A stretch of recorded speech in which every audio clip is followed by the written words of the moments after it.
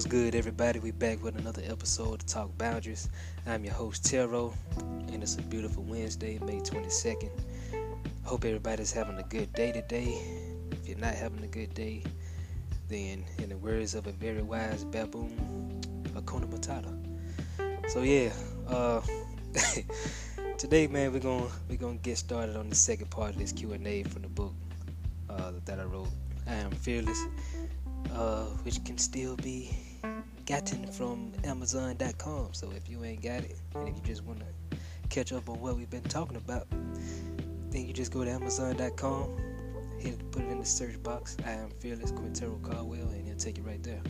But without further ado, let's hop into it.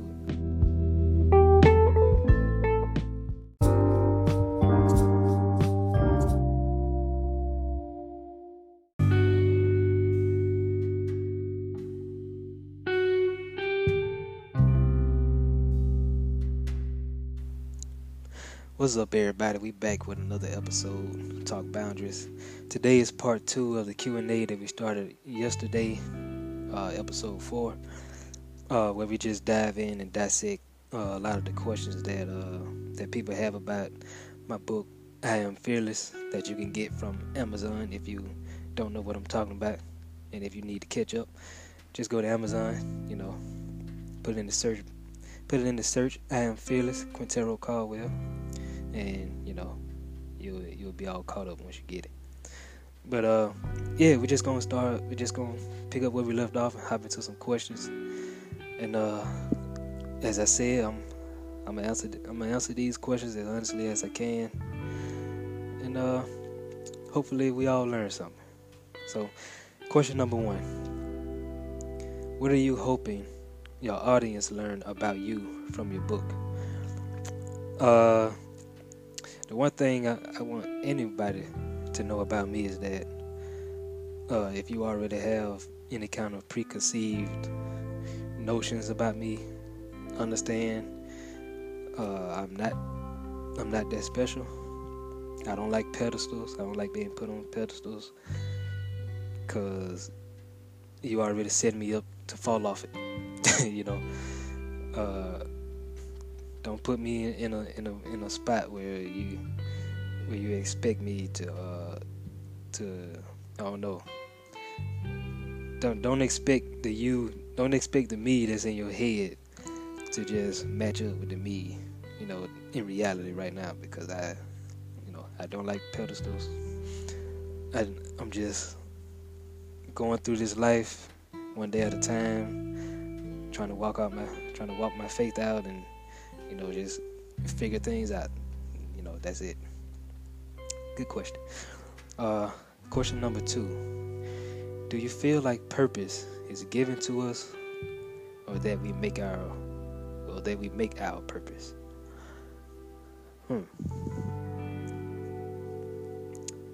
I think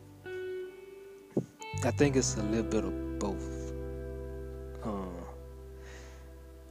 I feel like we're given our gifts and talents and everything for a reason. I don't believe in coincidence, so I think it's a reason that we're given the certain talents and certain talents and certain gifts that we're given. And I think where we are in our lives, what we do with those gifts, and and everything, and those feelings towards whatever we feel, whatever object or whatever, I think that's what our purpose come from. One thing I said while I was in the book, I wrote about a guy named Kevin Hovind, how he talk about the existence of dinosaurs, and he kind of just goes and breaks down the existence of dinosaurs, but using the Bible to do it. And one thing he said that was groundbreaking for me was, he said people ask him all the time if he feel that talking about dinosaurs is his purpose. And and his answer was, well, I don't know if it's my purpose or not, but I know it needs to be done. And whether you believe the existence of dinosaurs or not, that's not the that's not the point of it. The point is what really needs to be done. And I think we get caught up on that question a lot, especially in the Christian world, because we like to have this spiritual thing, where if God, whatever God want me to do, he gonna place it in my heart, and it's gonna be this profound thing, you know what I'm saying? And I don't think it. I think it's simple. I mean, I think everything that God wants us to do, He already told us to do. It's enough going on in the world today where we shouldn't have to sit around and be waiting for somebody to tell us to do something. It's enough to do in the world. You got homeless people, on the side of the road looking for shelter. You got kids in foster homes that, that's going through going through hell, even in their young lives and all that. So it's plenty to do. And I think you just sat down and looked around, look at your environment, look at what's going on, and just start moving instead of just sitting and waiting. I think you'll find purpose is not too hard to come across. Yeah, that's my answer to that. Question number 3. How does faith and doubt work together if they're different? Isn't that a contradiction? No, I don't think it's a contradiction. I think they work. I think they work together. Definitely not contradictory. The way I explained it in the book was I used kind of a little breakdown of the word question. How the root word of the word question is quest. A quest is a journey to find something. You know what I mean? So the only way you get an answer to something is if you ask a question. So if you don't, so tying it into faith and doubt is, I use Abraham as a prime example. When God told him that he was gonna be the father of many nations and all that, Abraham was like, "No, I don't know what you're talking about. You must don't know how old I am. Blah blah blah blah blah." And so God took him outside and told him to look up at the stars and picture a face on every one of them. And that in itself is it's plenty of examples throughout the Bible of just faith and doubt. But I use Abraham for one because everybody knows who Abraham is. You know what I mean? So yeah, so Abraham had the question of, well, how you say I'm gonna be the father of many nations if I'm old and what I'm saying, my wife can't have kids and whatever.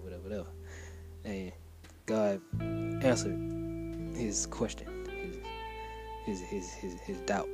And when I think about doubt, I think it's two kinds of doubt, two forms of it. I think it's a doubt where you just have an utter disbelief in something, and I think it's a doubt where it could happen.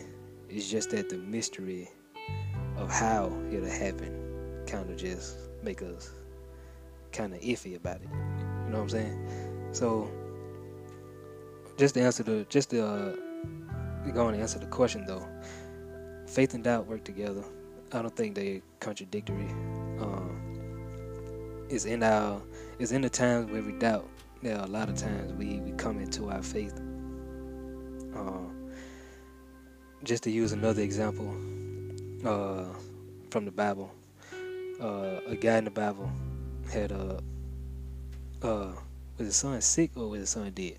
It was one of them. So Jesus was coming up and he was like, God, if you can help, Jesus, if you can help us, bring him back to life, and blah blah blah blah. And Jesus was like, with men these things are impossible, but with God all things are possible. And the guy's response was, well, I believe, but help me with my unbelief. You know what I'm saying? So it's not that we don't just have an utter disbelief. It's just that we don't know how it'll work out. So we just, and just to take it a step further, when Jesus was praying in the garden, you know what I'm saying, before the soldiers came and took him or whatever, he was laying there, you know what I'm saying, bawling his eyes. Well, yeah, bawling his eyes out basically. God, if there's any other way you could do this, please let's do that. Cause this right here, you know what I'm saying.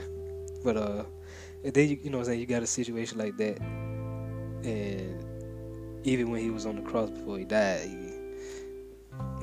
he said, God, why have you forsaken me? You know what I'm saying? And these are all questions that just different situations where questions led to, an answer. So basically, like I said, to answer the question, faith and doubt actually work together. Our doubt actually lead us into our faith. Yeah. That was a good question though. That was a real good question. Question number 4. So what's next from you when you keep writing to help others? Shoot, yeah, but keep on writing. No, I'm always writing though. My notes and my phone and iPad is full of a whole bunch of stuff, from the craziest to the most outlandish. And I don't know if maybe some of it will see the light of day one day, or maybe it'll just sit in the, you know what I'm saying, just sit here. But yeah, I'm definitely not gonna stop writing no time soon. I think this is a good avenue for me to say a lot of the things that I have to say. So yeah. Question number 5. Oh, that's a long one. Question number 5. On page 73, you said that religion and misinterpreted scriptures created a place where people aren't allowed to be flawed, and people of influence use words to twist and trick others to feel superior, and that the lost don't know what to feel or believe. Can you explain that statement? And here I thought I was going to have just some easy questions today. Alright, so what I was saying with that was a lot of times in Christianity, reason I only speak on Christianity because that's pretty much what my background is, you know what I'm saying, is from. Like, I can't speak on nothing else because that ain't my lane. But I know a lot of times in the Christian world, we get so caught up with appearances and everything that we throw just being authentic and real out the window. And because of that, it's easy for somebody to tell you how you supposed to be or how you should be. For example, I ain't gonna say we, but it's a lot of unspoken made up rules in Christianity about, if you I don't know, women can't wear this in church, or women can't do this in church, or you can't do this in, while you're in church, or you can't do that, or if you're a Christian, you can't, you know what I'm saying, you can't, you know what I'm saying, what you doing drinking if you're a Christian, what you doing this, you know what I'm saying, all these different thou shalt nots that ain't nowhere in the Bible that God never said anything about. But people, because we're so used to being in control of things, we just took things and just made them into what we wanted to make them into. So yeah, we take a lot of scriptures, a lot of them misinterpret it, and we twist them because we want to. I mean, I can't say what we want to do with them. All I know is it's wrong. It's wrong to misinterpret it and use people, say with scriptures. And the second part of that question said that the lost don't know what to feel or believe, and that's basically kind of the outcome of it. I think if we all read things for ourselves and comprehended things for ourselves, we'll know which direction is the wrong way. We won't have as many people being used like we have today, and so many people just they don't know what's right or what's wrong. They just going with it because a pastor said it, and or the preacher said it, or whatever. Whatever the case may be. I ain't finna get on the subject of all that today. I said it yesterday. I'll say it again today. That'll be another day, because that's a whole nother fight in itself. But we'll definitely hop into it. But just to answer this question, we have a lot of people that use people with scriptures, and like I said, we all know it's wrong. And from these misinterpreted scriptures and misused stuff, we created this place where nobody's allowed to mess up or show their weaknesses. You know what I'm saying? If the cat got out the bag that you deal with stress by I don't know, doing yoga or something, people will jump down your throat and they'll be ready to kill you, man, over just a bunch of stuff that that's a pretty loaded question. Yeah, that's a pretty loaded question. But these were some good questions, though. I appreciate those questions. They actually made me think about a lot of what I wrote. When I wrote it, and now that I'm rethinking about it, I'm like, dog, it